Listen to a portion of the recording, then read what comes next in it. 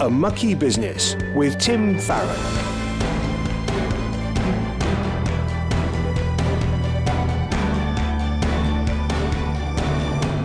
Hello and welcome. I'm Tim Farron, and this is the show where you get to hear from a Christian politician about how they live out their faith in the mucky business of politics. You might think that politics is tainted by compromise and sin. Well, you'd be right, but then again, so is everything else. And I think Christians should be praying for their brothers and sisters who are in politics and doing so in an informed way. Today, we're going to speak to Lord Paul Boateng. He's a Labour member of the House of Lords, but before that, he was the MP for Brent South and the UK's first black cabinet minister. We'll be talking to him about how he came to faith, his time with New Labour, and his passion for global health equality. All of that to come, but first, here's Cara Bentley. Well, when the House of Commons returned this week, one space on the green benches was left empty to represent the loss of Sir David Amess, who last week was going about his normal business as an MP when he was stabbed at Belfair's Methodist Church in his constituency. A priest who came to the scene says he was denied the opportunity to offer him the last rites, which in the Catholic tradition are the final prayers said to commend the person to God's mercy. Essex Police said preserving the crime scene is of utmost importance. Sir David Amess was a Catholic and a supporter of religious freedom, and a church service was held to remember him in St Margaret's Church in Westminster.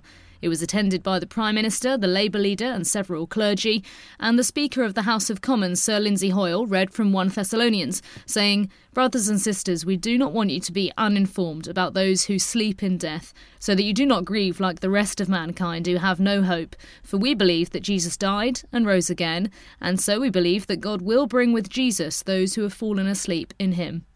But Tim, this must have rocked the Houses of Parliament this week. Yes, Cara, it has. Westminster is spoken of, often disparagingly, as a village.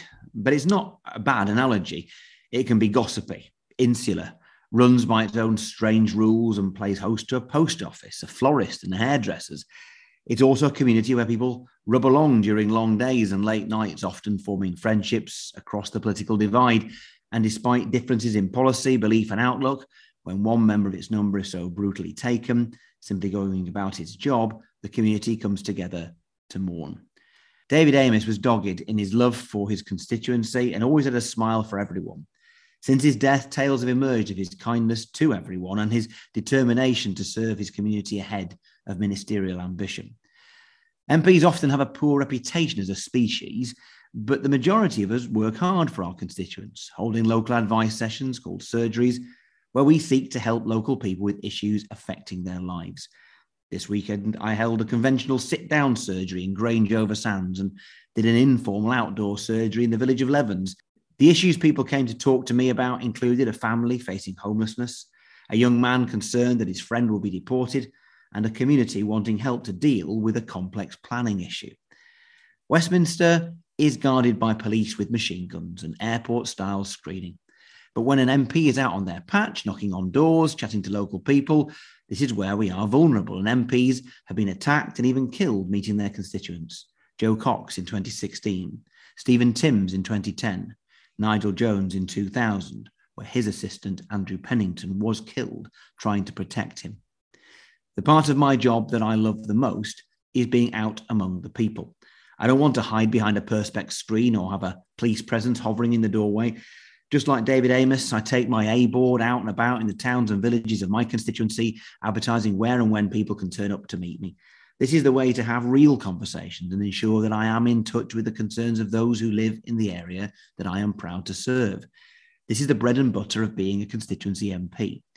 People may feel that Westminster is out of touch, but as journalist Raphael Baer put in The Guardian, David Amess was killed in the act of getting in touch, making the human connection between the institutions of democracy and the people who are represented there. So how should Christians respond to this awful event? Our first priority must be to pray for David's family, friends, and staff. Let's also pray for our elected representatives and their staff for protection as they go about their business. Pray also for God to continue calling his people to serve in politics at all levels at a time when it seems to many so unattractive to do so. Pray for our democracy. We elect our MPs and our councillors, and we expect to be able to communicate with them. Let this attack on our democracy not lead to a curtailing of our democracy. Pray for the parliamentary authorities as they seek to find the right balance between openness and safety. And then in our behaviour, let us model kindness in the way we approach our elected representatives, in the way we engage in online debate. David Amess had very clear opinions. There was nothing vague about what he stood for. But with it, he was utterly gracious, generous, and interested in people on a personal level. He was a man of faith, a committed Catholic, and this faith guided the way he loved and served others. He was a genuinely lovely man and a model for the rest of us. A fitting tribute to him would be to seek to be kinder and more respectful to one another in our debates and disagreements.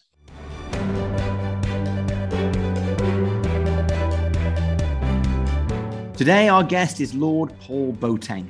He joined the House of Commons in 1987. He's been a minister in the Treasury, the Department of Health, and in the Home Office, and he was the High Commissioner to South Africa. Paul, it's an absolute joy to have you with us. We'll just start off by asking what we often ask our guests at the beginning. Tell us about your faith. How did you become a Christian? Well, it's great to be with you, Tim. I mean, Jesus Christ has been a part of my life all my life. I was born in Hackney, as it happens, but I was christened at a very early age, but old enough to walk in my father's village in the eastern region of what was then the Gold Coast, now Ghana. So, Tim, I actually remember my christening. My parents were absolutely determined that I should be christened in this church, which my grandfather, it was a Scottish Presbyterian church, which my grandfather actually built. He founded it as the chief of the village at that time. So for me, faith has always been there. I didn't have a born again experience. I was brought up in a multi-denominational church called the Ridge Church in Accra, Ghana, in the Protestant tradition, but it included both Anglicans, Methodists, and Presbyterians. And I was brought up in a society which, being an African society, was one in which faith and the life of the spirit was interwoven in every aspect of life. I mean, I often say that there's a sort of semi-permeable membrane in Africa between this life, the life that was, the life of the ancestors, and the life to come. And the distinctions really aren't made. So I remember my christening. I remember actually, I'm told that I made a run for it as a toddler.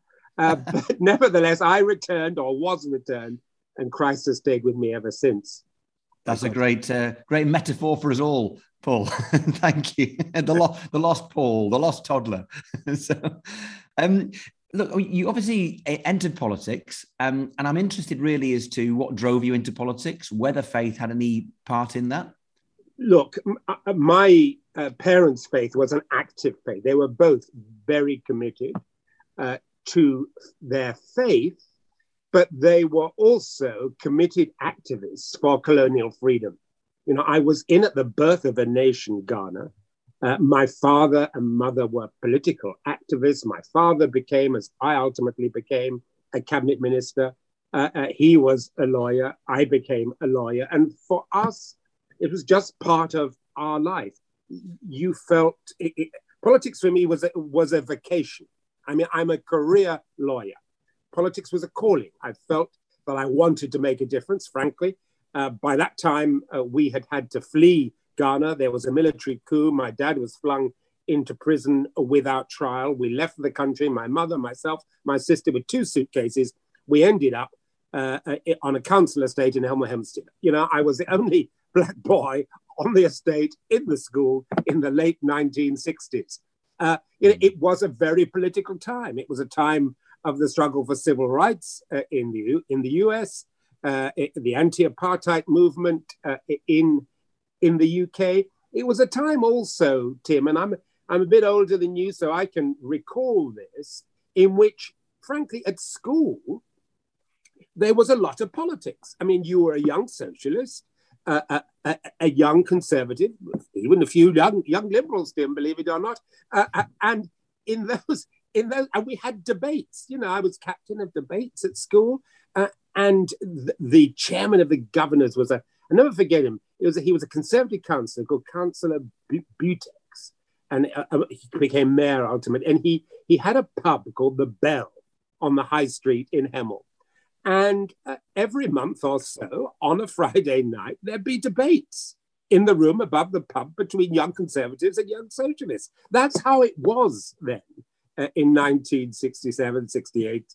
It was a very political time. So that's how I sort of got into politics. And my faith was part of that, because it was a faith that believed in active engagement.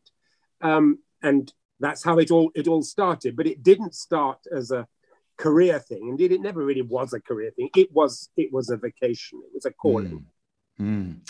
I mean, we've been watching, many of us, the Blair Brown documentary on BBC recently. I find it fascinating. I feel nostalgic for a time when the opposition thought it might be quite a good idea to look like an alternative government. And I wonder if it's watching that programme, occasionally you see hints of Gordon Brown's Christian background and even of Tony Blair's faith driving them. I wonder if there's anything, just generally, if there's one thing that the Labour Party of today ought to learn from that time, what would it be? I don't confuse politics and Christianity. They are Christians in all parties. I have always resisted the suggestion. I remember, you may have found this, that in the run-up to a general election, the various publications, religious publications, ask you to write articles saying why I as a Methodist should vote Labour, why I as a Methodist should vote Conservative, why I as a Methodist should vote Lib Dem. I don't actually buy into that. The Christian faith, our calling to follow Christ, it leads one in many, many different directions. And you can be a Christian in any political party. I think you have to be, if you are a Christian, engaged in making a difference in our world and in the life of others. But I don't believe a vote ever brings closer the coming of the kingdom of heaven. So I don't confuse the two. So if you ask me to comment on New Labour then and Labour today, by all means I will do so. But I don't think that it's a comment that I would couch in terms of my faith. Sure. No, it's just you had a ringside seat. I believe that politics is about ideas. And in New Labour, we had a big idea. And we wanted to put that idea into action. And we were a disciplined election-winning machine. That's the lesson, not just for the Labour Party. That's a lesson for all parties, Tim, that want to win. And you've got to put that idea and that discipline into practice. Then you win. If you don't, you won't. A Mucky Business with Tim Farron. We're talking with the Labour peer, Lord Paul Boateng. Paul, you've been a member of Parliament and you've been in the House of Lords. Which is better? They're very different. I don't see the House of Lords as the waiting room to heaven. As a former colleague of mine, rather uncharitably put, when I was having tea with him in the Commons tea room the other day. Excuse me. No, it's a way of continuing to serve, to be engaged, and it's a great privilege. But I'm a House of Commons person. For me, it's the elected chamber that has to be the serious political cockpit of the nation, and that has to have the decisive voice. But I do think that the House of Lords, as an amending chamber, as a place for reflection and consideration, and also for people from many different backgrounds and callings, many different skills, all coming together to give of their opinion and to give of their advice, I think it has a place. And I'm honoured to be part of it. And you've used the platform the House of Lords has given you, just as you did in the Commons as well, to champion those who are the victims of inequality, and in particular, most recently, of health inequality globally. Tell us a little bit about that.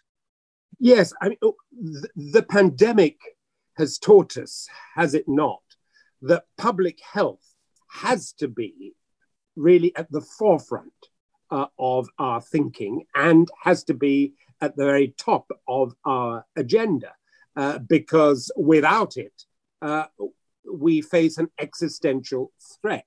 And what the pandemic has done has been to accentuate the disparities and the inequalities in our country in terms of health, but also in our world. And we cannot be safe from the virus through our program of vaccination if that vaccine isn't widely shared, if we don't ensure that we enable Africa, the developing world, to produce their own vaccine, because they have the manufacturing capacity to do that, but they need us to address the inequalities in our global intellectual policy rules. They need us also to use COVAX, which is the machinery by which we distribute the vaccine globally in a way that doesn't perpetuate the inequalities. It can't be right that in the poorest countries in Africa, about 2% of the entire population has been vaccinated. In the richer countries in Africa, still a small proportion of the population has been vaccinated. So long as that remains the case, then we are not going to be safe in this country, because those other countries will be the depositories of new variants. It will threaten us. We're not going to be able to trade as we need to trade to get ourselves out of this economic recession. So we have a moral imperative, but also an economic imperative to share the vaccine and to share the intellectual property. And the impact on those countries you talk about, where vaccination rates could be at around 2%, must be enormous and getting zero coverage in our media. So the impact, obviously, on health, on death rates, on the economy of African countries must be enormous. It is enormous, and of course, it is made that much worse by conflict. The conflict that's taking place in the Sahel at this time, where our own troops are engaged as peacekeepers, and our thoughts and prayers need to be with them in Mali and with the other peacekeeping forces. But also the COVID crisis has made worse, has exacerbated the ethnic and tribal conflicts that exist, for instance, in a place like Ethiopia, or the linguistic conflicts that exist in the Cameroon, where the Anglophone minority are being persecuted, are being massacred on a daily basis, with attacks, Tim, on churches and on church schools in particular. And we don't hear enough about that. We don't see the Commonwealth taking the action on that that they took, for instance, when I was a young man on South Africa. We don't see the UK and France, who are the former colonial powers in the Cameroon, coming together to address that. But the good news is there is a peace process. It is being led by the faith communities, but they need support, practical, material, as well as moral support from our governments. And thank you for opening our eyes to that. We say on this program, the important thing for Christians is to care about particular issues. And you can't care about them really unless you know about them. Exactly. Fundamental to loving our neighbour is understanding that our neighbour are people we may never meet. And to meet their needs is something which is clearly our duty. And we really are grateful to you, Paul, for drawing these things to our attention and for your passion for them. I want to just finish off really, because we talked about your time in the House of Commons, your time now in the House of Lords. There is another place where you stand on your hind legs and speak, and that is behind the pulpit. You are a Methodist lay preacher. What's the difference from your perspective when it comes to speaking to the floor of a chamber in Parliament or speaking to your congregation? Communication is always important, Tim, as you know very well, because you're a great communicator. But at the end of the day, Tim, it's the message. And the most important message is the message we find in the Bible. The most important message is a message shared with us by our Lord. And that's a message that has to be paramount. And it's God's love and the transforming power of God's love. And, what we've got to try and do, not just in the world of politics, but in every aspect of life, is to suffuse the love of God into all that we do, into our actions, into what we do and what we represent on this earth. So I find constant joy and solace, but also a spur to action in God's love for us. And for me, Tim, and you've been there, you've done it, you know what the life of politics is. It can be corrosive, actually. It can be deeply, deeply corrosive. But I always think, the story of Shadrach, Meshach, Abednego, Daniel in the lion's den.